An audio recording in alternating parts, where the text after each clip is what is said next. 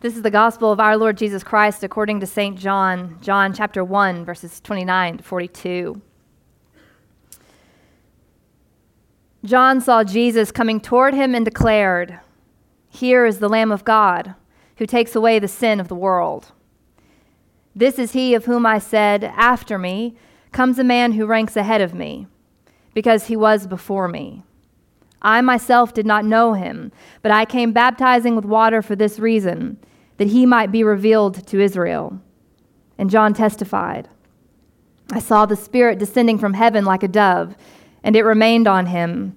I myself did not know him, but the one who sent me to baptize with water said to me, 'He on whom you see the Spirit descend and remain is the one who baptizes with the Holy Spirit.' And I myself have seen and have testified that this is the Son of God." The next day, John again was standing with two of his disciples, and as he watched Jesus walk by, he exclaimed, "Look, here is the Lamb of God." The two disciples heard him say this, and they followed Jesus. When Jesus turned and saw them following, he said to them, "What are you looking for?" They said to him, "Rabbi," which means teacher, "where are you staying?" He said to them, "Come and see."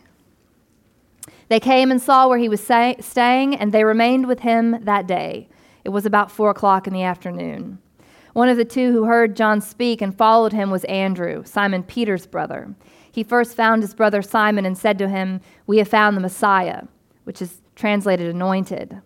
He brought Simon to Jesus, who looked at him and said, "You are Simon, son of John. You are to be called Cephas," which means Peter. This is the gospel of the Lord. Thanks be to God. Amen. You all can have a seat. Welcome to church, everybody. It's so good to see you. If we've not yet had a chance to meet, hi. My name's Ashley. I'm the pastor here at Christ the King, at least one of them, and we're thrilled to have you with us. Happy New Year. If you are checking things out and new to Christ the King, a special and warm welcome to you. Just to make myself, I will be making myself available, and I think Isaiah, maybe he's not here right here in the room, but if you find someone maybe who looks like they've been around for a minute, don't hesitate to ask questions. We would love to spend some time with you, and we're really glad that you're here. You've found us in the season of Epiphany. Epiphany is, according to the church calendar anyway, the time of year that we're in.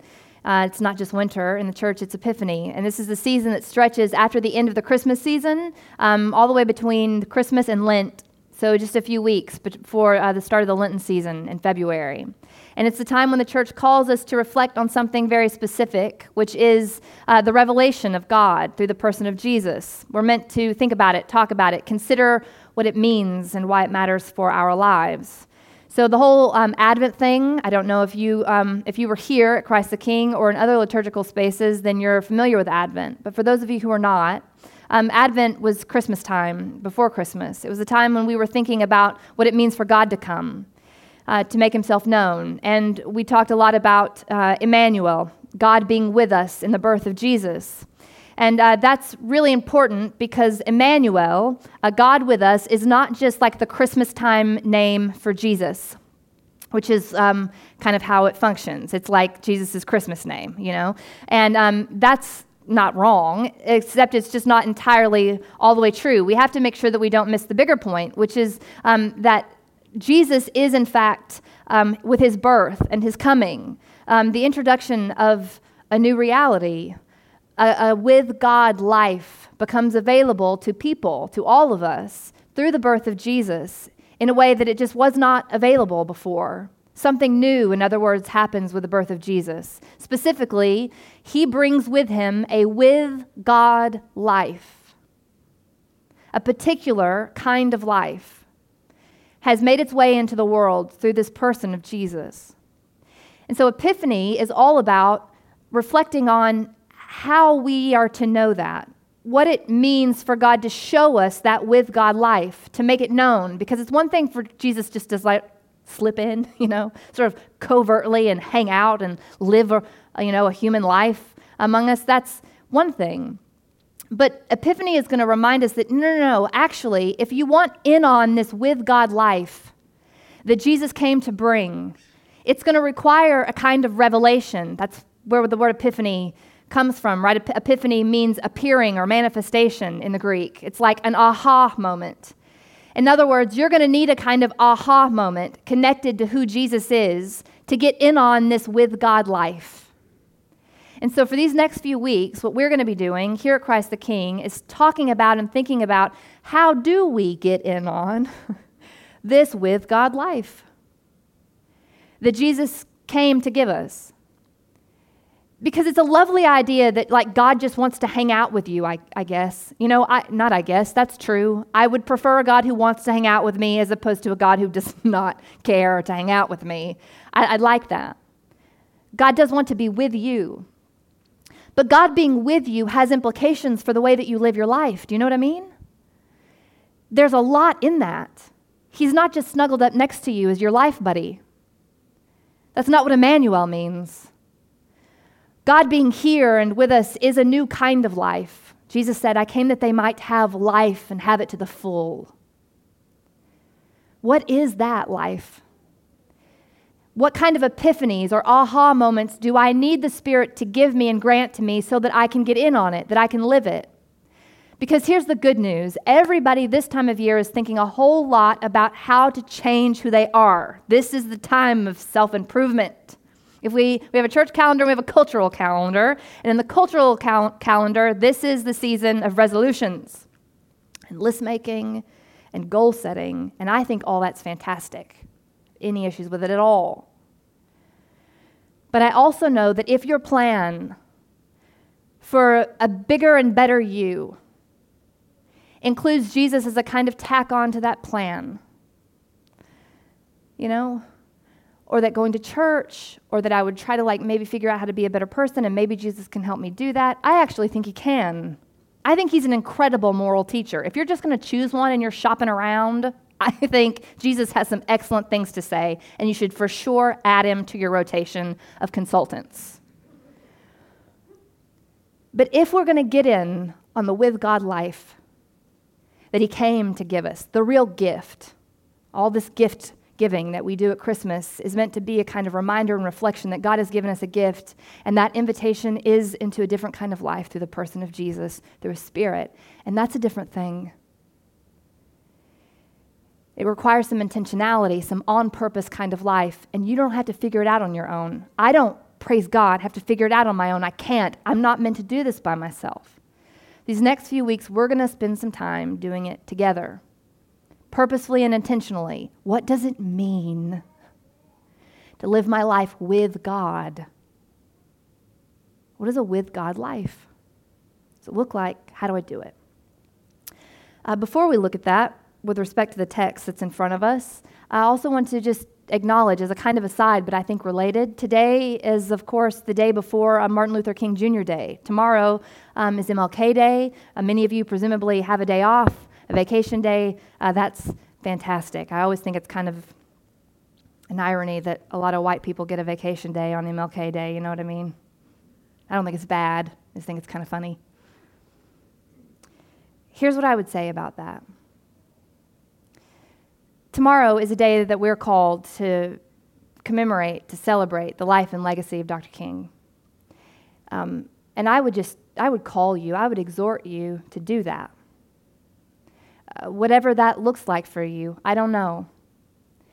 I don't want to be or am careful to be overly prescriptive about it.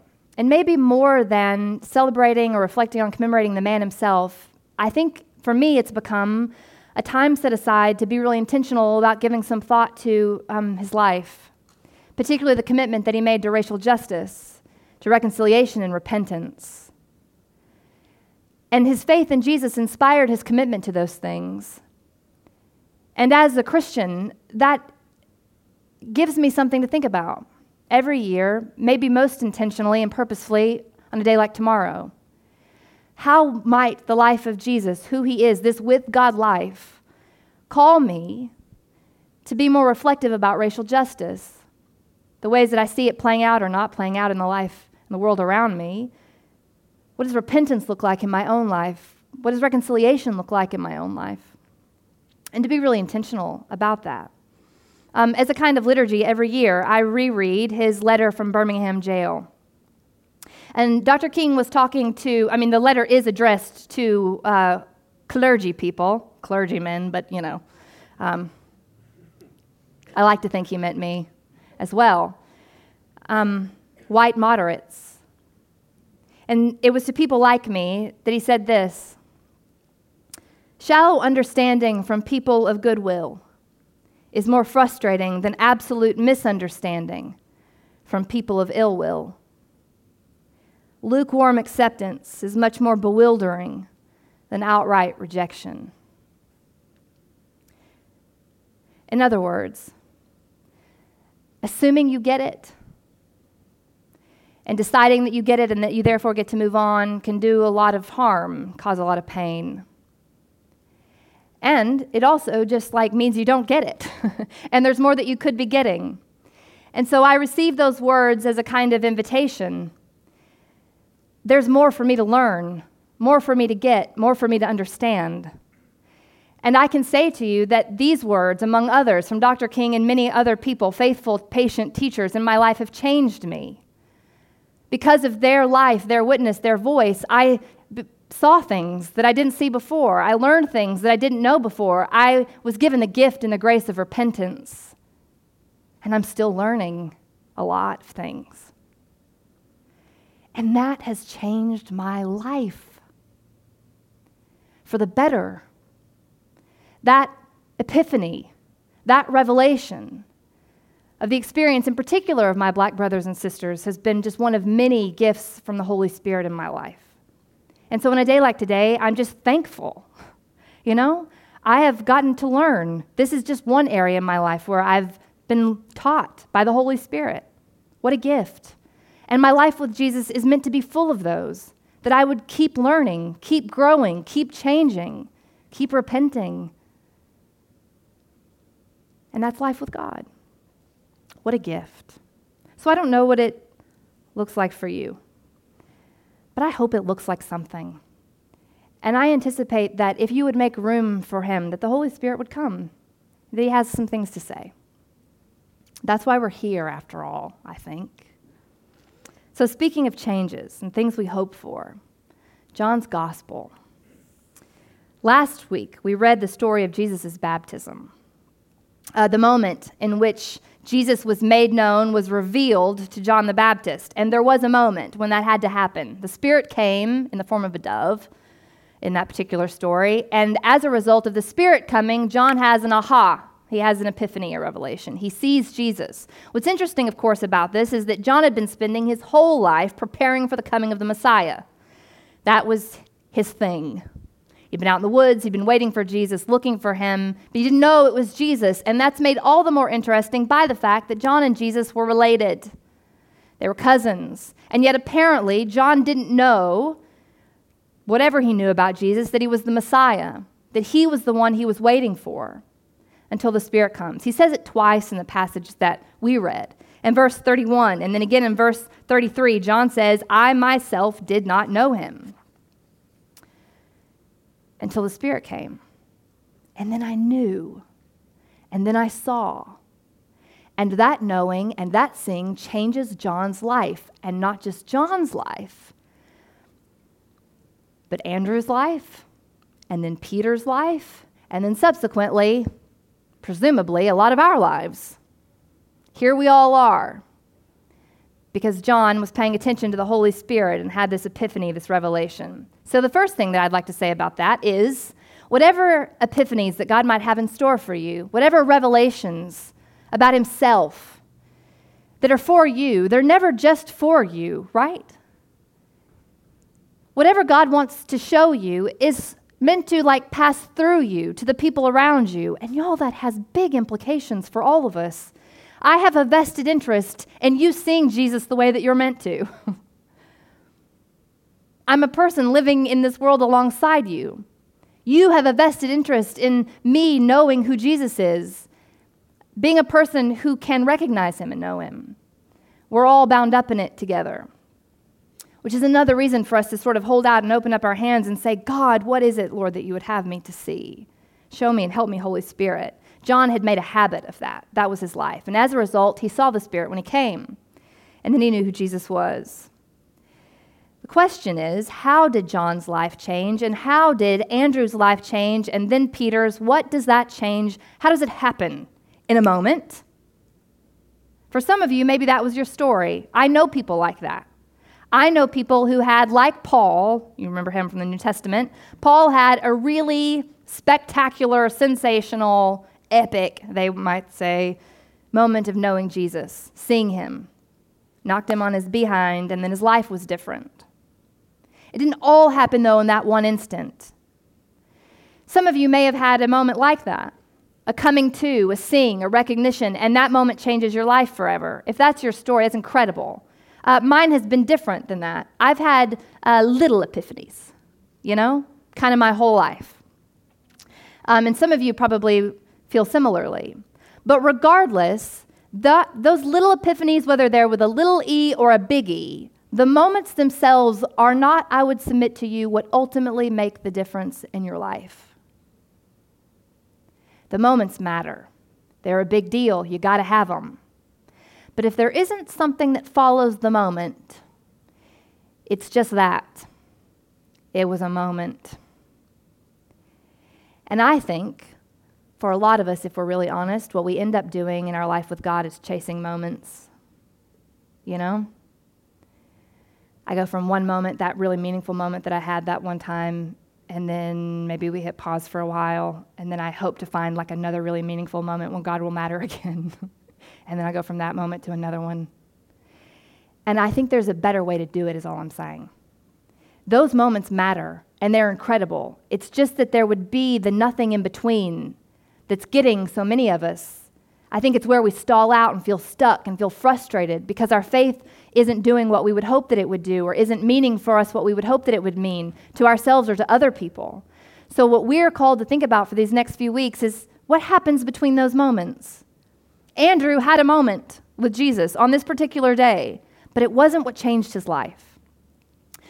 If we're paying attention to the things that actually change us, and I'm not the first to do this, so I humbly submit to you, a lot of people much smarter than I have, who've spent more time with the Bible than I have noticed 3 really important movements in the life of a person when it comes to this with God life and how we do it. 3 movements. People call them different things, would talk about them differently. This is the language I'm going to use for you today. And we're going to talk about all 3 of them. When it comes to this with God life, there's an invitation to, firstly, come to Jesus. Secondly, be with Jesus. And then thirdly, to be like Jesus. So if we're looking at 3 movements in this with God life, there's a coming to him, a being with him, and a being like him. And apparently this with God life requires all 3. I grew up Baptist, and I love my church, and I love the tradition that I grew up in. But I think probably somewhere along the line, I implicitly gathered that once I became a Christian and was baptized, that it was kind of like, done. You know what I mean? I am one now. And yes, I have to read my Bible and pray, because that's what good Christians do. You kind of like check the box. I do it because I'm being good and I want to live a good life, and so I'm going to do those things.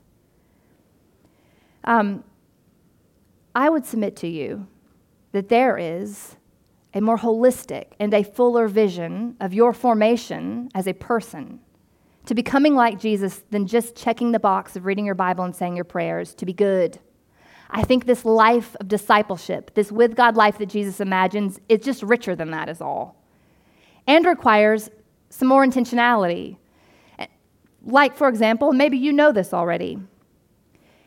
You've got your whole life. From now through all of eternity, you are an eternal being.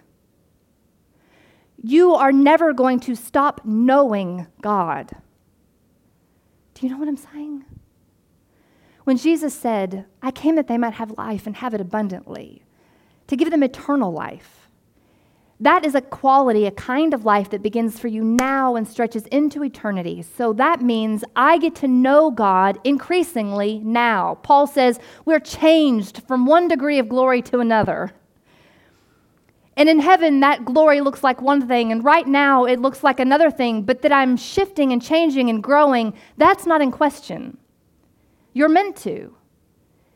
So the first one I have for you is, do you anymore anticipate or expect that God wants to make himself known to you in ways that would change you? Have you stopped expecting that you can and will grow? That there's fruit that your life is meant to bear in due season. And if I'm going to bear that fruit in due season, that means that I have to be connected to him in order to bear it. It also means that I get to learn. I get to see more. There's more of him to know. You've not exhausted it. I don't care how long you've been doing this or how faithfully. I don't care how many times in January you have done the year in a Bible reading plan and done it faithfully every year. Paul says, oh, the depths of the wisdom and knowledge of God. He's infinite. Cannot exhaust him. And there's an invitation to know and to see. Do you expect it? Do you want it? Because the first thing that has to happen is the coming to him. John has this moment, he sees, and as a result, he looks at Andrew and he's like, I don't even know why we're hanging out anymore. I know that you've been following me, but he's here now. You should for sure go follow him. There he is. And so Andrew goes. And in the story, Andrew and some other unnamed disciple, probably John, are following Jesus. Jesus turns around and asks such an important question. And I would submit this is one of those moments when Jesus comes up off the page of the Bible and he's not looking at Andrew anymore, but right at you. And he says to Andrew, what are you looking for? What are you looking for? Because there's a lot in that question. If you want a miracle, you can want that. There are people who did, who came to Jesus and said, actually, what I want is a miracle. That's not bad. You could want advice. That's not bad. Actually, what I want is advice. That's okay. But if what you want is to follow him, to be a disciple, because Andrew had already decided that that's what he wanted, then that will require exactly what Andrew says. The response that he gives is, Rabbi, where are you staying? Which is answering a question with a question. Terribly clever thing to do. But it's not just a question. He's saying something. And the clue is that what he says to Jesus is, I want you to be my teacher, is what I want. What I'm looking for is a teacher. That's what I know that I need. And in that admission, it changes Andrew's whole life. Because Jesus can work a miracle for you and it be incredible. It'll be a moment and it will matter. Jesus can give you advice and it will be the best advice you've ever gotten. I promise you. It will matter. But what Andrew acknowledges that he knows that he needs is not just that. What he needs is a teacher. He wants his life to change. And that will require something else. Rabbi, I want to go and be with you. It will require, as Jesus says, come and see. Come to me, then. And this is the thing that gets me, because if you think about it, that direction of discipleship is the choice for me to move from wherever I'm going to where Jesus is. Versus, I like Jesus and I will take him with me wherever I go, like Mary's little lamb. I like to go here, and I'd rather Jesus be with me than not be with me, so I'll take him. I'm going here, and so I'd like for Jesus to be with me rather than, so I'll take him.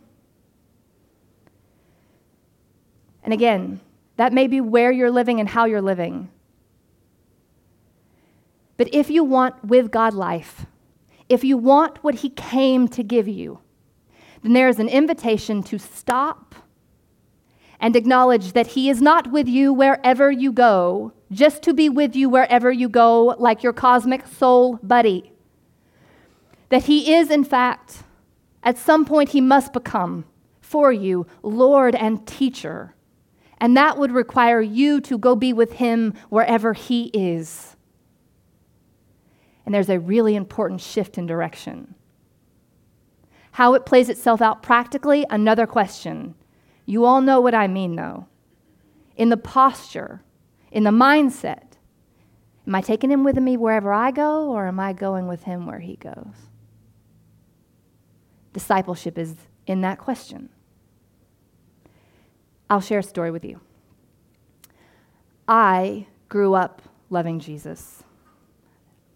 Surprise to no one. I wish, like many of you, no doubt, that I had a better story to tell. Some dramatic, epic Damascus Road moment.